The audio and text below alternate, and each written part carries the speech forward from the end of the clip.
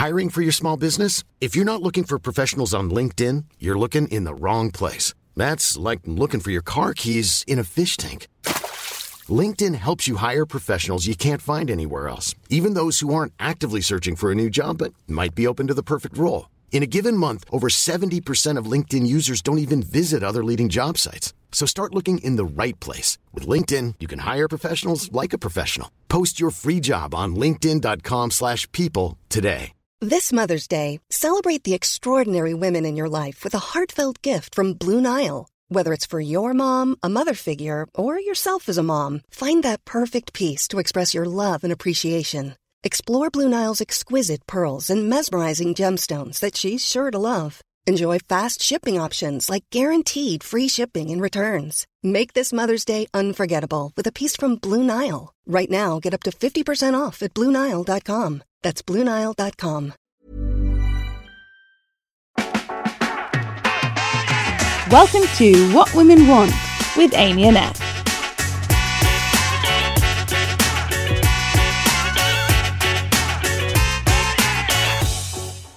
Hello and welcome to the show, What Women Want, where I and some great comedians look at the misadventures, misunderstandings and misogyny involved in being a woman. Consider this your podcast equivalent of a deep and meaningful conversation at a house party with a stranger, where you share things you thought you would never share with anyone. For example, this week I ate a full vegan meal that I knew would not agree with me, and it didn't, because I was so taken with the waitress's all-together vibe, and she said it was her favourite. In this episode, we are looking at What Women Want is Security. We recorded this show back in February 2018 at the Soho Theatre. I'm joined by three excellent humans who really made me laugh: Phil Wang, Coco Khan, and Josie Long. Let's join them now to find out what women want.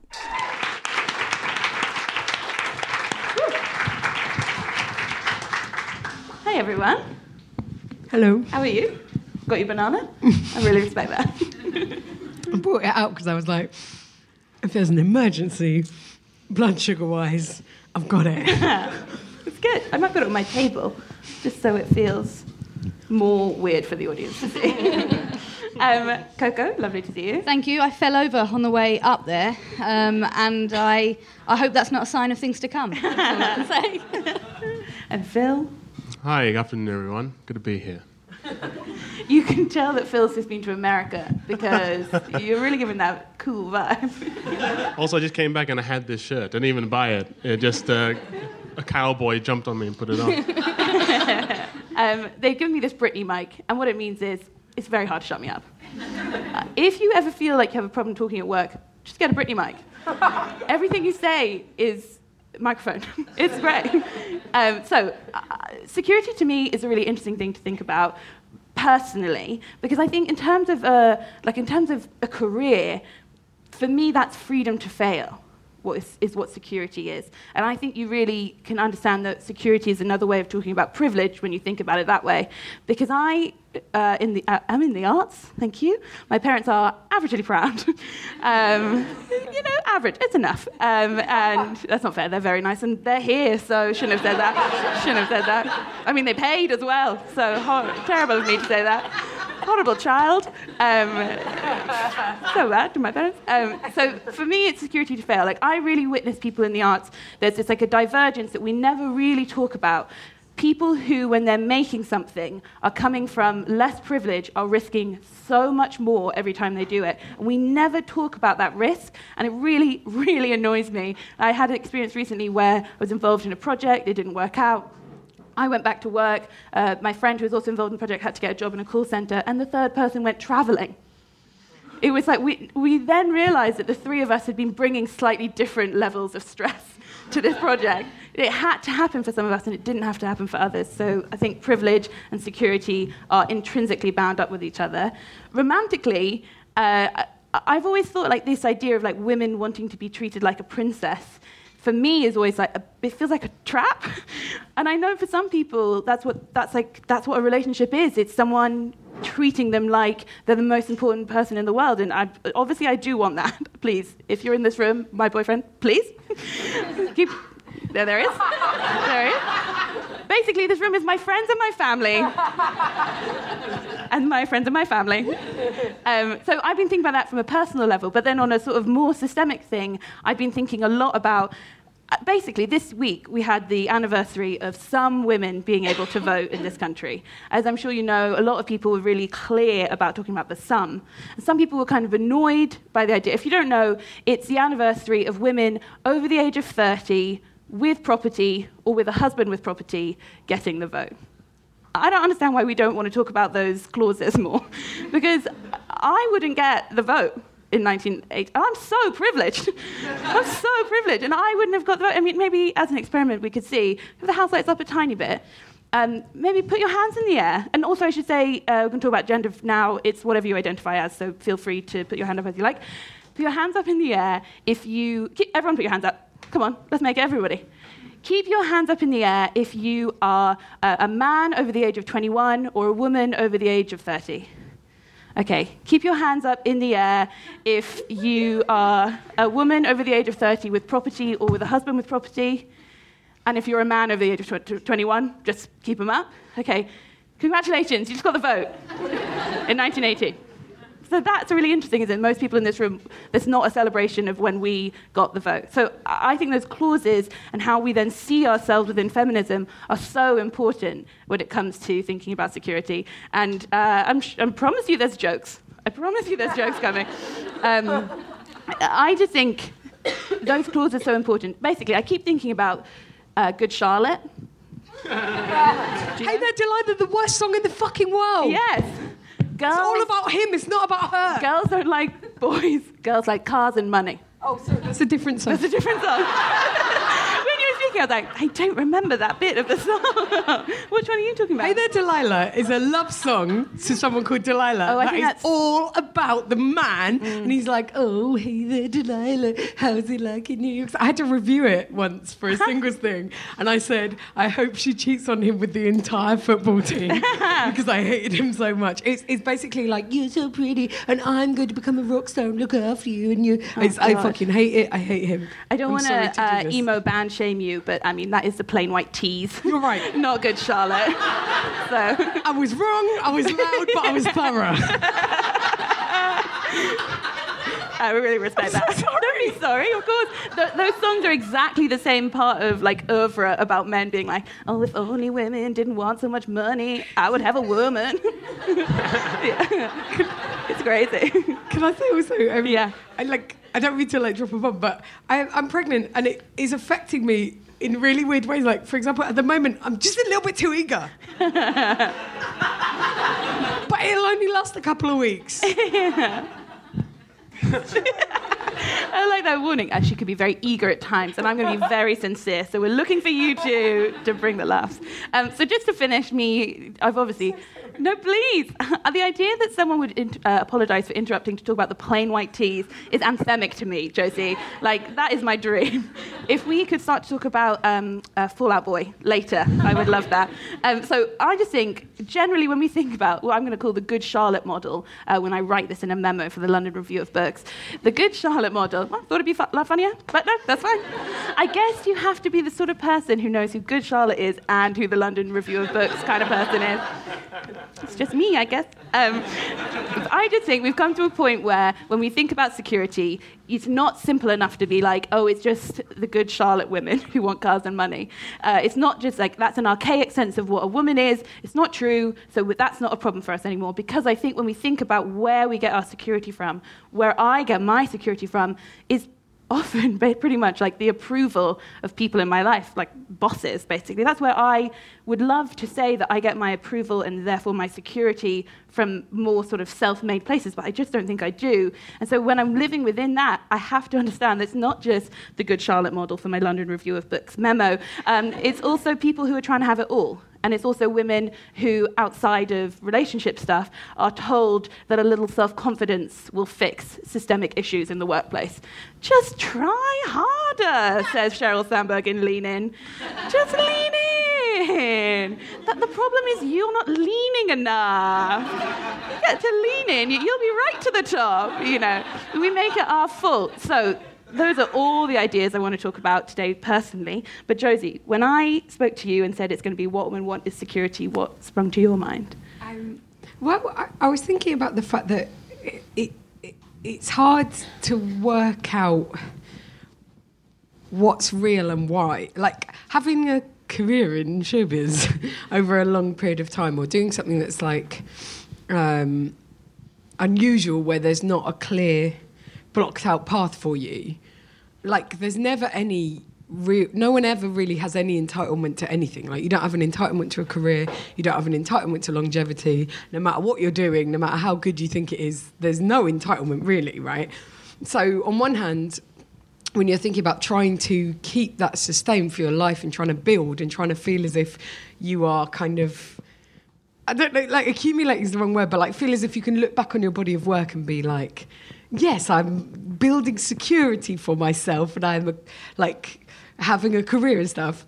In some ways, you'll never fully like ever be able to ask for that. But at the same time, I've been talking a lot with other female comedians recently about kind of the gap in opportunities and the gap in progression between men and women, and also, like, I know that there are also like others intersecting things. Also me being like, ugh, but like there's other things that intersect with that, like as well. But the gap between women and men in terms of what they're given and whether they're allowed to fail with that and how many more they're given after that and when they're given those opportunities and stuff feels really stark. And what's hard sometimes is also you just don't know. And so even trying to talk about it, you don't know whether actually, well, maybe that thing wasn't very good. And, you know, so it's really hard to kind of feel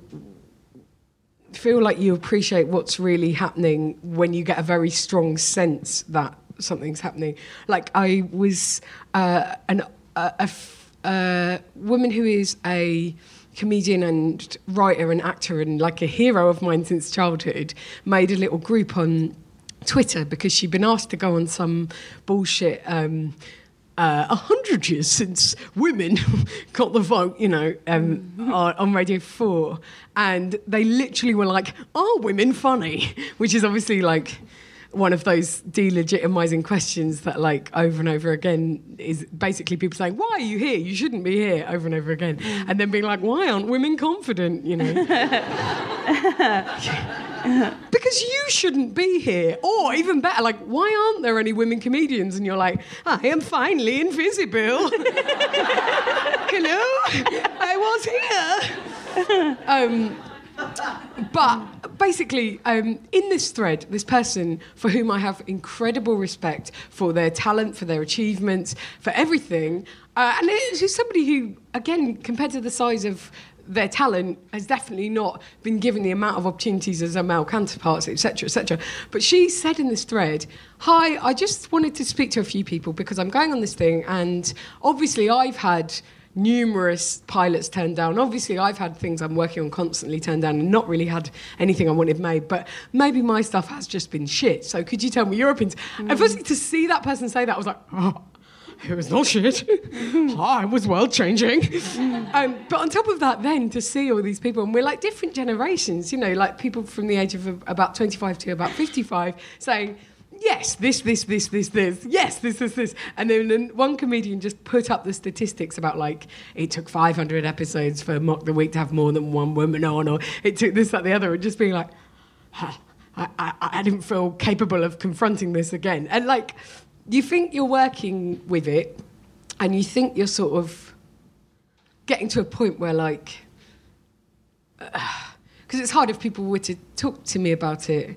And what's sad is, like, quite often people are like, excuse me, I'm doing a PhD on women in comedy, and they seem really nice, and you're like, I can never speak of this again or I shall die. So I'm afraid I cannot engage again. But, like, I always want to say, like, the wonderful thing is, you know, like, from a political point of view, you still own the means of production. Obviously, you can't beat certain gatekeepers, but the things that it is capable to build and make and get out there can at least help you, like, light a fuse or put a crack in the door and stuff like that. So, like, it's not helpless. And when you do put things out there, there is the audience for them, and things can and do happen, and like especially with live performance, I love the fact that I have crowds who I love and are wonderful, and I feel like that's because I try to put myself out there in my work and stuff. But it's still really like, fuck, you know, like it's hard to be confronted by what really does feel like a reality, but when you do try and bring it up, people can be like, well, why do you think you deserve that? It's like, no, I don't. But if you look at ex-male comedian and ex-female comedian who were both on the same panel show, ex-female comedian spent 10 years trying to knock on the same door with different scripts and was rebuffed over and over again. And ex-male comedian got one pilot instantly and was then on 4 shows simultaneously when they said to ex-female comedian, well, you're already on that one show, so be grateful for what you've got. And like, it's little things like that that I feel a bit galling security-wise. And also, I hate the fact that since I've hit my 30s, this thing in the back of my mind is saying to me that I'm on some kind of time limit. And this thing in the back of my mind says things to me about, like, men being allowed to blossom and women sort of being cast aside and only being allowed to play certain roles. And especially in comedy, it's like the ingenue, and that's about it. And I don't think that's wholly true, but I think if it were untrue, I would not be feeling it and it would not be factoring into my life. Also, I was thinking about something you said about security and privilege and stuff, and I was reminded that, so... and this is like another dimension, like, of class and of like financial privilege and stuff like that. But like, when I applied to Oxford, it was literally like, if I don't get in, I'm fucked. I'm desperate to get into this place. This is what will change the course of my life. This is everything to me. And also, there's no fucking way I can take a gap year because I can't stay another second in the dangerous household that I live in, let alone the fact that financially they wouldn't support me. Like, it was literally like, I have to fucking get out of here and I have to get there, otherwise it's fucked. And then I have a really dear friend who's lovely, but he's the most privileged friend that I have. And he's still not conservative. He's actually very good-hearted. But he's very privileged, and he told me that he didn't get in first year round, so he decided to take a gap year and reapply. And in his gap year, he basically chilled out in his underwear at his parents' beautiful house. And it's that difference of, like, you take things differently to heart if you're not from that privilege that tells you you're a born leader and you're the best of the best. And so, like, for him, not getting into Oxford was like, oh, they've made an admin error. And for me, it would have been like, well, I knew I was thick. That's me told forever. Sorry. Not for me, I know. I realise now it's not for me, not for the likes of me. And, like, there's a lot of shit like that. And I think it's interesting because I think men perhaps get less rejection or sort of take rejection. But I think women get more rejection, but we also have to become used to constant rejection, and we have to develop, like, this insane battling spirit to keep going in the arts for that long. Like, people have to be like, oh yeah, literally everything I've ever pitched has been turned down, but what else am I going to fucking do? I'm not working 8 hours a day, I'm lazy. I'm working 3 hours a day at most.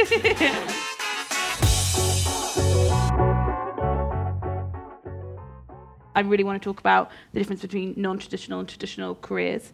But first, Coco, when you heard the topic, what did you think? So I applied to Oxford, didn't get in. And what? No, I'm surprised. You're meant to be like, what? You didn't get in, but you're a genius. That's what you were meant to do. No, I didn't get in. It was actually really funny. So you should all know that I'm working class. I grew up in a council house. Yeah, but well, I mean, they used to exist there, and they don't really exist anymore. But I grew up in one of those in East London, but like not the Danny Dyer version, the like really Asian version that never gets to be seen. I don't know why. So I grew up there, and apparently there's this whole industry of like preparatory services in education. So there was an organisation, I won't say their name, and they basically wanted to show how good they were at prepping young people to get into Oxbridge, that they said they needed a working class case study. And they came to my sixth form college and they were like, get me the most unlikely Oxbridge candidate, but has got good grades. And I got it. It was me. And it was basically like, you know, what's that one with the rain in Spain? Oh, My Fair Lady. My Fair Lady, yeah. It was basically like that. I'd go to these offices in Mayfair and I'd sit down and they'd be like, so, Miss Khan, let's talk about your admission letter. It says here your inspirations are Franz Ferdinand and Peggy Mitchell. But, I mean, to be fair to them, they were pretty good. I ended up getting called for interview, and I go to this interview, The interview doesn't go very well, and I found it all very baffling. So I did what any young 18-year-old would do when they're away from their parents. I'm going to get drunk. So I left my interview, went to the pub, got really drunk with some other people being interviewed, and I'm going to say a drunk, leery man, because, you know, he wanted to party and I did too. So I hung out with him for a bit, went back to the college and all the doors were shut. It was all locked and you had to ring a bell. And then, like, bzz, ring this bell. Some guy comes down like Ebenezer Scrooge, like linen things. He might as well have been holding a candle, like wax candlestick thing. And I was like, "What are you doing?" And I was like, "I'm here for I'm interviewing. My stuff's all in here. I need my stuff back." And I got pulled into this room, and basically, it turns out that at this college there was a curfew, which I didn't know about. And they were like, "You violated your curfew. You're out. Basically, your application is over." So there, I know, but part of me was like, it was meant to be, because I couldn't be somewhere with a curfew. I don't get up till 4 p.m. I couldn't do that at all. And I was like, oh, it's a sign from the Lord that it wasn't meant to be. And it was fine, and I got the late bus back and saw Faithless at Brixton Academy. so, you know, fuck Oxford, you don't need it. Yeah, I think a lot of what JC was saying was really interesting. And I have the same thing, because I see you're women and I raise you ethnicity. That's right. Ethnicity and, check it out, curveball, Muslim. Got it all, mate. We got it all.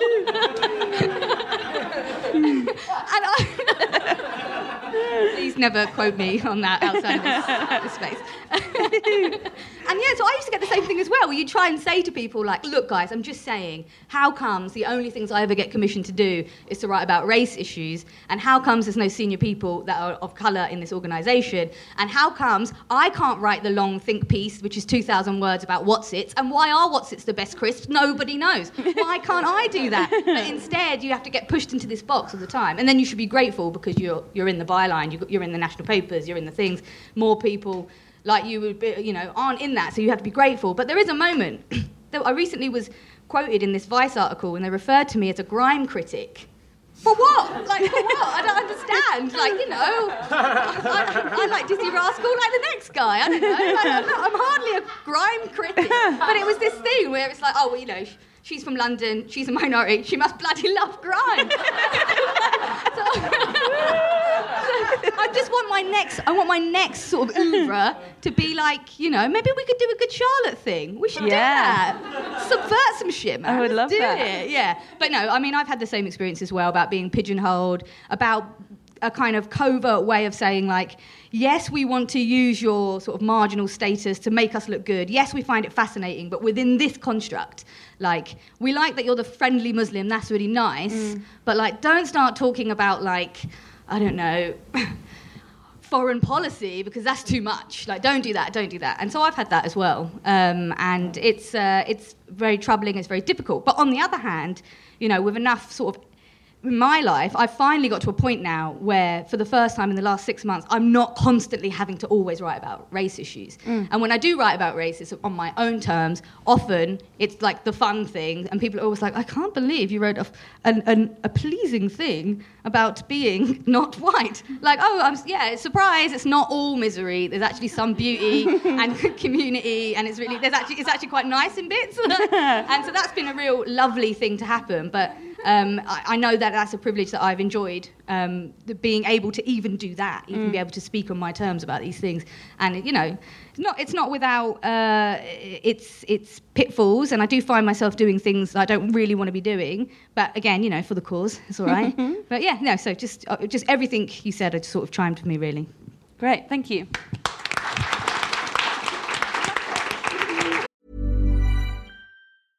Ready to pop the question? The jewelers at BlueNile.com have got sparkle down to a science with beautiful lab-grown diamonds worthy of your most brilliant moments. Their lab-grown diamonds are independently graded and guaranteed identical to natural diamonds, and they're ready to ship to your door. Go to BlueNile.com and use promo code LISTEN to get $50 off your purchase of $500 or more. That's code LISTEN at BlueNile.com for $50 off. BlueNile.com, code LISTEN. Even on a budget, quality is non-negotiable. That's why Quince is the place to score high-end essentials at 50 to 80% less than similar brands. Get your hands on buttery soft cashmere sweaters from just $60, Italian leather jackets, and so much more. And the best part about Quince, they exclusively partner with factories committed to safe, ethical, and responsible manufacturing. Elevate your style without the elevated price tag with Quince. Go to quince.com/upgrade for free shipping and 365-day returns. Burrow's furniture is built for the way you live.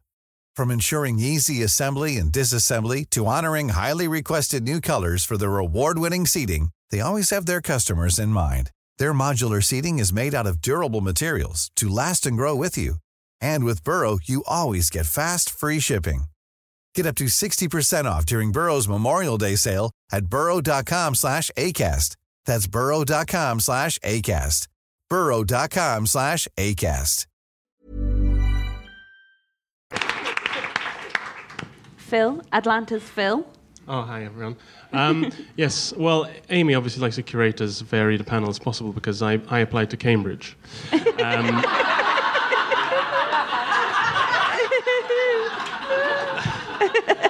And I was successful. I was successful in that application. I got a place. On the day of my interview, I played it safe, went to bed straight after lunch.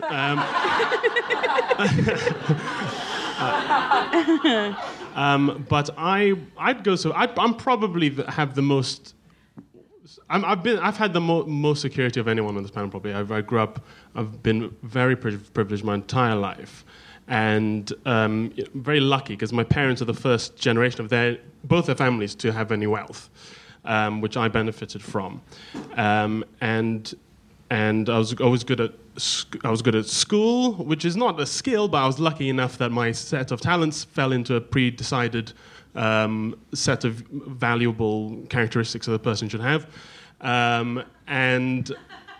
right?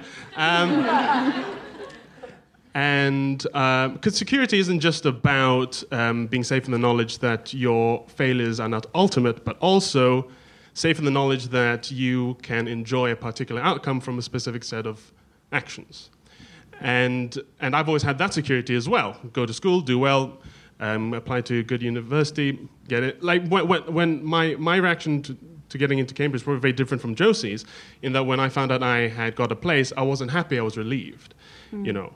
And so I've always been very lucky. And then I sometimes think the reason I got into comedy was to see what insecurity felt like. Which, to an extent, it has been. But even in that vein, I did The Footlights at Cambridge, which is about as secure starting as you can have in comedy. And even in my ethnicity, my semi-ethnicity, in that if you want to call it that, in that my father is Malaysian Chinese and my mother's white English. In comedy, my ethnicity, I feel, has given me an extra layer of security in that I've been allowed to fail on certain panel shows, which I have, Watch Would I Lie to You, and been allowed another chance because I provide this unique element to a show in my ethnicity. And so I feel like I've been given a few chances in that as well. So I'm not sure entirely what my function on this panel today will be, but if anyone wants to know what security feels like, talk to me.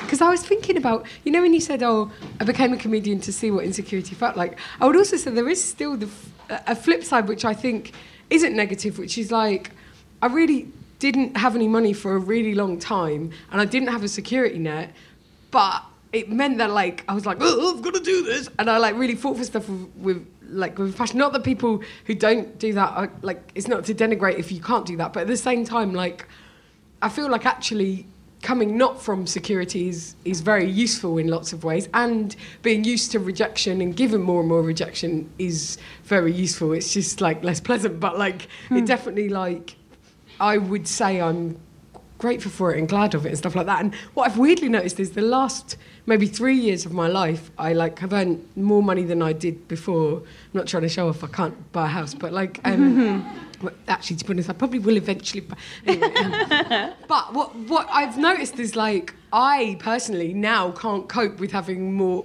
money enough to be like, oh, cool, okay, well, I've got some savings and, you know, I can pick and choose my work. I actually find that to be like creatively destructive, and I can totally see how, like, you know, when you see somebody who's like very much fits into the acceptable mainstream box in society, you go, well, they've got nothing to say and stuff like that. And like, it's that thing of like, there is a power to having nothing to lose a lot of the time. If you have nothing to lose, then you just go for it, right? yeah, totally. And I think that maybe there's a sort of uncanny valley between having nothing to lose and too much to lose. What I'd really recommend, Josie, is just lowering your standards. Because I wake up sometimes at night being like, oh God, I didn't get much freelance commissions this month. I'm not going to have much money. You know, my mum still lives in the council house we grew up in, living under the Tories, benefits being cut, stereo being cut. Every so often she's like, oh, I've got about 50 quid. And I think, did you get it legally though? Because that's my main concern. That's what I'm worried about. And I had this big vision that I'm going to do the immigrant dream. And my mum's struggled, came over here, got spat at in the street, worked shit jobs, and then I'm going to do a Rio Ferdinand and buy her a home. And then I'll be worshipped across the land. People will tweet me, you did it, Coco, you did it. I'll do a lap around East Ham High Street. Everyone will be like, oh yeah, woo, you did it. And I had these moments where when I realise I probably won't be able to do that, I feel depressed. I feel I failed, I've let people down, I feel angry at the world, and it keeps me up at night, and I feel really, really angry.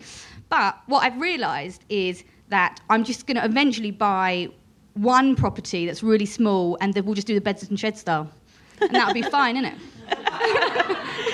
That's sorted. Lower your standards of living to as low as they can get. And, you'll be all right. I need to heighten my kindness, because like I was like, oh shit, I've never once thought about buying my mum a house. And my mum lives in a caravan in the middle of nowhere, and she stopped driving. My stepdad does all the driving, and my stepdad, he's not getting any younger. We're like, me and my sister keep ringing each other up and being like, what the fuck are we going to do? She's not got a spare room. I've not got a spare room. I've got a baby on the way. I'm in a one bed. What am I going to do there? So I'm just... Now we want to know. This is great. This is like a sort of... It's like a comic Ken Loach, isn't it? It's quite nice. Oh, I'm so sorry. I don't want to stop. Keep going. So we've gone to the questions section, so I don't normally preface it so hard. I'm going to ask you some questions now. My first question, I think we've sort of covered it a bit, is I think we've talked about, do you seek security, because we've talked about, but I don't know if we've nailed down what security actually means to you. Because I think it's really interesting to think, I think we can all accept the idea of security theoretically, but when you drill it down to what security means to you, we might all have slightly different things. Because obviously sometimes it could be, I want to buy my mum a house, but on a sort of career level, it might be something else, relationship security, emotional, mental health security. There's so many things.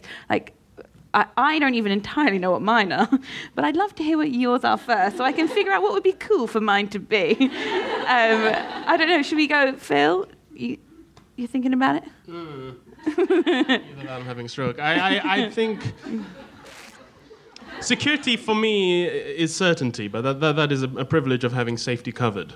As far as emotional security goes, surrounding myself with people who care about my feelings, I suppose. But it's hard to know, especially now, because the world has changed so much in such a short period of time. I think a lot of us have given up on a certain definition of security, which is that certainty, at least any political or economic certainty. I think our generation, millennials, have in particular given up on.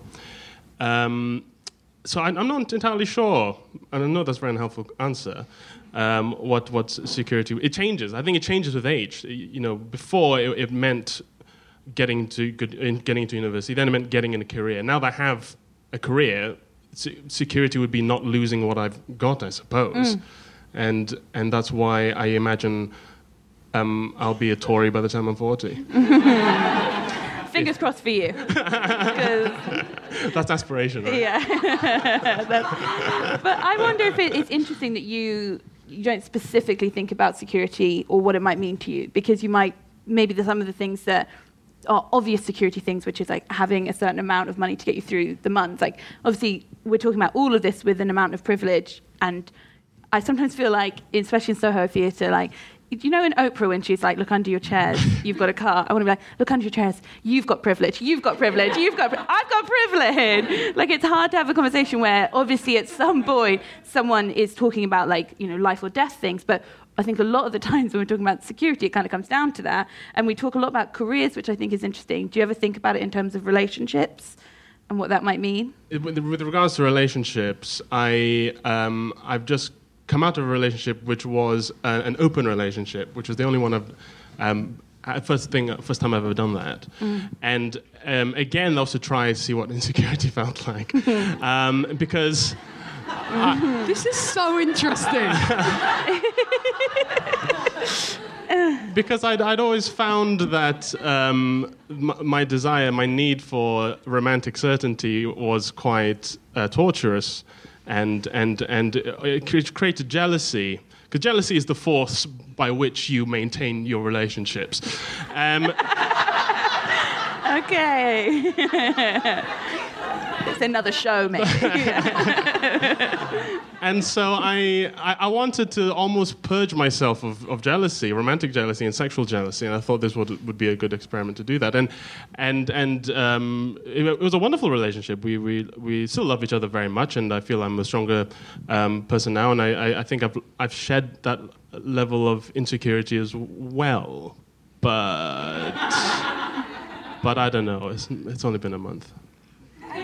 Like, I'm so till I'll be like, I'll respond again. But I'm really interested by what you said about, like, it's like when you do allow yourself to experience that insecurity, you do realise that it's not that it's an illusion, really, isn't it? Like, because you go, oh well, if I was rich, I'd be secure, and then you're like, no, I died, you know. Or like, even if my career was secure, I'd be secure, and it'd be like, no, you would still be somebody who yearned, and you'd still be somebody who was critical, and you know, all these things. And like, I think it does. And like, that's where I suppose if you don't come from certain types of privilege, you are able to see earlier that these things, you can still get by without those things, and you can still be driven, and you sort of can focus on different things. And I think it's quite like positive and useful to have known that, like, uncertainty. Mm-hmm. And you think about that when you think about romance as part. I mean, romance is quite highfalutin, but romance. Well, like, in my own experience, when I grew up, both my parents were in sort of. My parents' initial relationship was like, we as their children like ended up knowing loads about things we shouldn't have, and like lots of infidelities and stuff like that. And then their new relationships, they were both like very often like inappropriate and like boundaries crossed. And so like, as a result, I grew up being really like, there's two phases to life. There's phase one when you like have a great time, and then there's sinister phase two. Sinister phase. When you you know, become a couple, and then they cheat on you and leave you very badly, and your life is ruined. And now I can see that that's not necessarily true. Like, it's not 100% certain to do that. But so growing up, I was terrified. I was always like, oh gosh, like, I'll be with people, they'll be unfaithful to me, and they'll treat me really badly, and all this stuff. And I think what I've learned through sort of like, I guess more like learning to be more self-sufficient is that, like, that yes, that may well happen, and it'll be fine because I'll try and keep going, or it won't. But either way, fuck it. In it for a penny. It's the same with money. It's like, when I've had times when I've had no money, it has been really fucking hard, and it's always preferable to not be really struggling. But you get through it, or you don't. But life is long, is what I'm trying to say. I realised that what I was trying to say wasn't clear enough, so I was just like, and life. No, that's what I do. But yeah, you're looking at me because it's my turn to speak. Yeah. Because this is the second time I jumped, and I felt like I don't know what the question is. What is the question? When we're thinking about security, we've talked about relationships. Well, we sort of danced around relationships, but we've talked a lot about career. Do you feel like with relationships, there's a sort of a sense of what community means to you like within the sort of feminist idea, I guess? I basically have had one relationship, which I'm in at the minute. Well done, me. 7 years. Confusing because you're putting up 2 fingers. I just mean, like, take a selfie of me, take a gram, look, check me out. Yeah, babe, 7 years. So I've had one relationship. I met him when I was 23. I'm 29 now. Is that 7 years? That's 6. It's enough. So it's plenty of time. Yeah. That's what I'm saying. It's plenty of time. And before that, it was funny actually, because if you would have asked me at 23 how many boyfriends I'd had, I'd be like, oh, you know, I've had like maybe 4 or 5. And I look back and I'm like, I don't think 3 weeks of texting was a relationship. I think that was wrong. And so my life has just been like sleeping around, telling myself that I feel great about it. Because did you see Carrie Bradshaw? Yeah, this is amazing. Then crying at night, just like I'm really unhappy, or being basically married. So I don't feel like I don't feel like informed enough to sort of say that how like relationship impacts the contemporary woman's feeling of security, because I've just gone from like one end to the other. But what I would say is that in my little period of sleeping around, one of the reasons for that was that I grew up in a single-parent family. My mum came over to the UK in an arranged marriage. The guy was a piece of shite. She divorced him, and that was like a really big thing to do in the 80s anyway, to be a single parent under Thatcher. But then add Asian, add Muslim, and it was like not a strong look. And she got loads and loads of grief from the community. And then one day, she met a man, a mysterious man, a gorgeous man, and they fell in love. And from them, a special child was born. Me. Lovely. Plot twist, it was me. I was a special child. That would be so harsh if you're like, my fucking brother. I hate him. But anyway, he basically was like, psych, not that into you, and went back to his wife, his arranged marriage wife. Oh, wow. And like my mum had basically had this illegitimate kid, and she'd already had loads of shit from the Asian community, and then that went up to like 100. So I grew up as a bit of a black sheep in this community, and when I got to like 18, I was like, I am going to live without shame. I have seen shame at a low level to like many of my peers, be they white, middle class, whatever, but I've seen that shaming we do of women, and I've also been privy to seeing at its most extreme it can be before it becomes like a BBC documentary. Do you know what I mean? Like, I've seen that. So I am going to live my life without shame. And I spent 5 years just going around to parties being like, you look like you read some books, let's make out, or whatever. and I look back on that time now, and I'm really pleased that I did that. But interestingly, the feeling of shame never went away. It was in there. It's gone. You know, not gone. It's like buried within. And even though I went through all the motions, I read all the... You name a feminist, I read it. I read it all. Did it all the feminisms. And it didn't change the fact that actually deep down it was still internalized. It was still there. So I don't know if that's an insight, but... Definitely is an insight, yeah. I think talking about shame is really fascinating within the context of security, because is it security from being judged? Is security... I'm wondering if security is all about other people, and whether or not security is something that we think we create for ourselves, but actually we're always expecting other people's response to tell us whether or not we've got it. Because I certainly feel like that's true for me. That's what society is how you interact with your community, right? And I think... we've benefited, we've gained security, especially women have gained security, I think, with secularism, and especially the rising secularism in the United Kingdom, because religions often impose a whole set of restrictions on everyone who is part of their religion, but especially women, right? And yes. That's all I had to say about that. It's good, though. When you use the word secularism, I was like, I'm ready for whatever this is. I think you went to Cambridge, Phil. By how I have to look at the floor when I talk.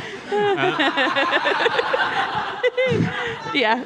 I think that's an interesting point to make in terms of if you think you see religion as part of a sort of the ideas of what makes you a secure woman. And I think that brings us back to the thing I was talking about with the 100 years anniversary. The women who got the vote at that time, well, part of the reason, I don't know if I said this, part of the reason why they put those clauses on it was because there was 1.5 million more women than men in the UK at that time, partly because of the war, and so they didn't want there to be a female majority vote. So they had to basically cook the numbers. They had to cook the numbers to be like, and if we do that, that should work. That should work. Yeah. Ooh, I know. It's like when I think about Al Gore and I've been like, he would have stopped climate change. And they're like, think about that. That's like one of those, like, you know, like in Sliding doors. Sliding doors. Sliding doors. It's like a Gwyneth Paltrow Sliding moment. doors. Yeah, do you know what? Do you know what version of the future we are? The sad, long-haired one where she doesn't realise he's cheating. We're never sassy short-hairs. We haven't set up a business. We're just like, are you writing your novel? I'll go and work 2 jobs then. We could have been fucking having an improbable relationship with John Sim. I don't remember this. John Hannah. You have Who to at have. the time was 37 when she was 22. I recently rewatched the film and I have many opinions. I really like the breadth of cultural references you have to enjoy every aspect of this show. It's just really. What about sliding Al Gore? Thank you. Thank you, Josie. Can I say as well, like, because I didn't appreciate when I was thinking about the security. I think everyone's concept of security comes from their own like pathology, eh? So like, I'm thinking when I started thinking about the future, and that's because the atmosphere I was brought up in with my mum was always like, you're never more than 2 months away from the poorhouse. Like she would say shit like that in the 90s, and like she'd be like, you're never more than 2 generations away from starving. Like she'd be really fucking full on about it, and like so to me it was like the future. Oh God, the future is scary. We've got to prepare for the future. But actually, when you think about it in terms of like insecurity and like personal insecurities, like actually I would say that I feel very secure in myself. I'm glad of it. It took me a long time of like going to therapy, like all kinds of things like that. But like with my relationship, I love being in a relationship. I'm pregnant, we're having a baby, he's trapped. Trapped. Try getting away. Trapped. But I don't feel that way. I feel like I hope it doesn't end, and I would love for us to build something together. But if it does, I shall deal with it. And I think that's what I was trying to get to with money and things like that. It's like I know it is preferable to have enough money, but I hope that if I don't again have enough to pay my rent, I will be able to try and deal with it. And then I think like that's a kind of security that is genuinely like possible, but it's not enough to like. It's not like with Lean In where I'm going like, so guys, heal yourselves. Well, I know that doesn't then mean... What it really means is you are developing a way to protect yourself from all the shit you will come up against, you know? Yeah, but I think that's almost what we're coming towards, which is we've understanding that there's like a structure of what security is that is based on who is deemed acceptable to have the benefits of feminism. So it's like women over 30 with a husband or a house, they're okay. But like, and I still think we live in a world where someone else is deciding who is deserving of those benefits. And if you don't fit into that quite often specific structure, I think you can feel out of it, and then you have to but the beauty of what you're talking about is that you've found a way to protect yourself that isn't looking out for other people to tell you that you're okay. Yeah, well, that having been said, I definitely still want to feel like my peers don't think I'm terrible. That's like most important. We don't. We don't know. No, but I think, yeah, definitely. I know. It's all well and good to say, I feel very secure, but like nobody's ever in a position really with it. Yes. Yeah. It's of course, and because especially I think we don't have a huge amount of time left, but something we could have talked about if we'd gone specifically down the career route is that as in a traditional role, which I imagine quite a lot of people in this room have, like a 9-to-5 job, there are structures apparently there to tell you whether or not you're worth something if you're doing your job well. But even within that, there's so many minutiae politics details about are you seen as someone who does a certain thing? Are you the den mother, aka the person who works harder for less money, is from what I can understand. Like, I don't know if you know that there's this thing about women in positions of power are not... People are always worried about being that kind of woman because people might think you're bossy or mean or all these things. But if you are seen as a mother bear, or mama bear, as they say in America, as someone who is there to look after other people first, and then, if you're doing it for your team, people are cool with it, which I think is so crazy, because no one likes their colleagues. So who believes that woman is doing it for that reason? But I think there's lots of different ways to think about it. And sadly, we're coming towards the end of the show, guys. Please join me in thanking the wonderful Phil Wang, Coco Khan, and Josie Long.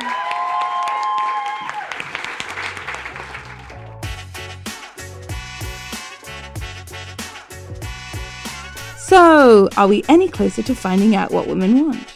Has anyone ever finished a mascara? Thank you so much for listening. Please rate, subscribe and share. It makes such a difference in my ongoing journey to top Mel Gibson when you Google what women want. Thanks to producer Zach Annette and to radio legend Shola Aleje for her help. Music is by The Artisans via Jamendo Publishing. What Women Want is going to Edinburgh. We will be at the Pleasance for 6 dates only, Saturdays and Sundays in August. Go to the Pleasance website to get your tickets. Wowie wawa, I can't wait to see you there.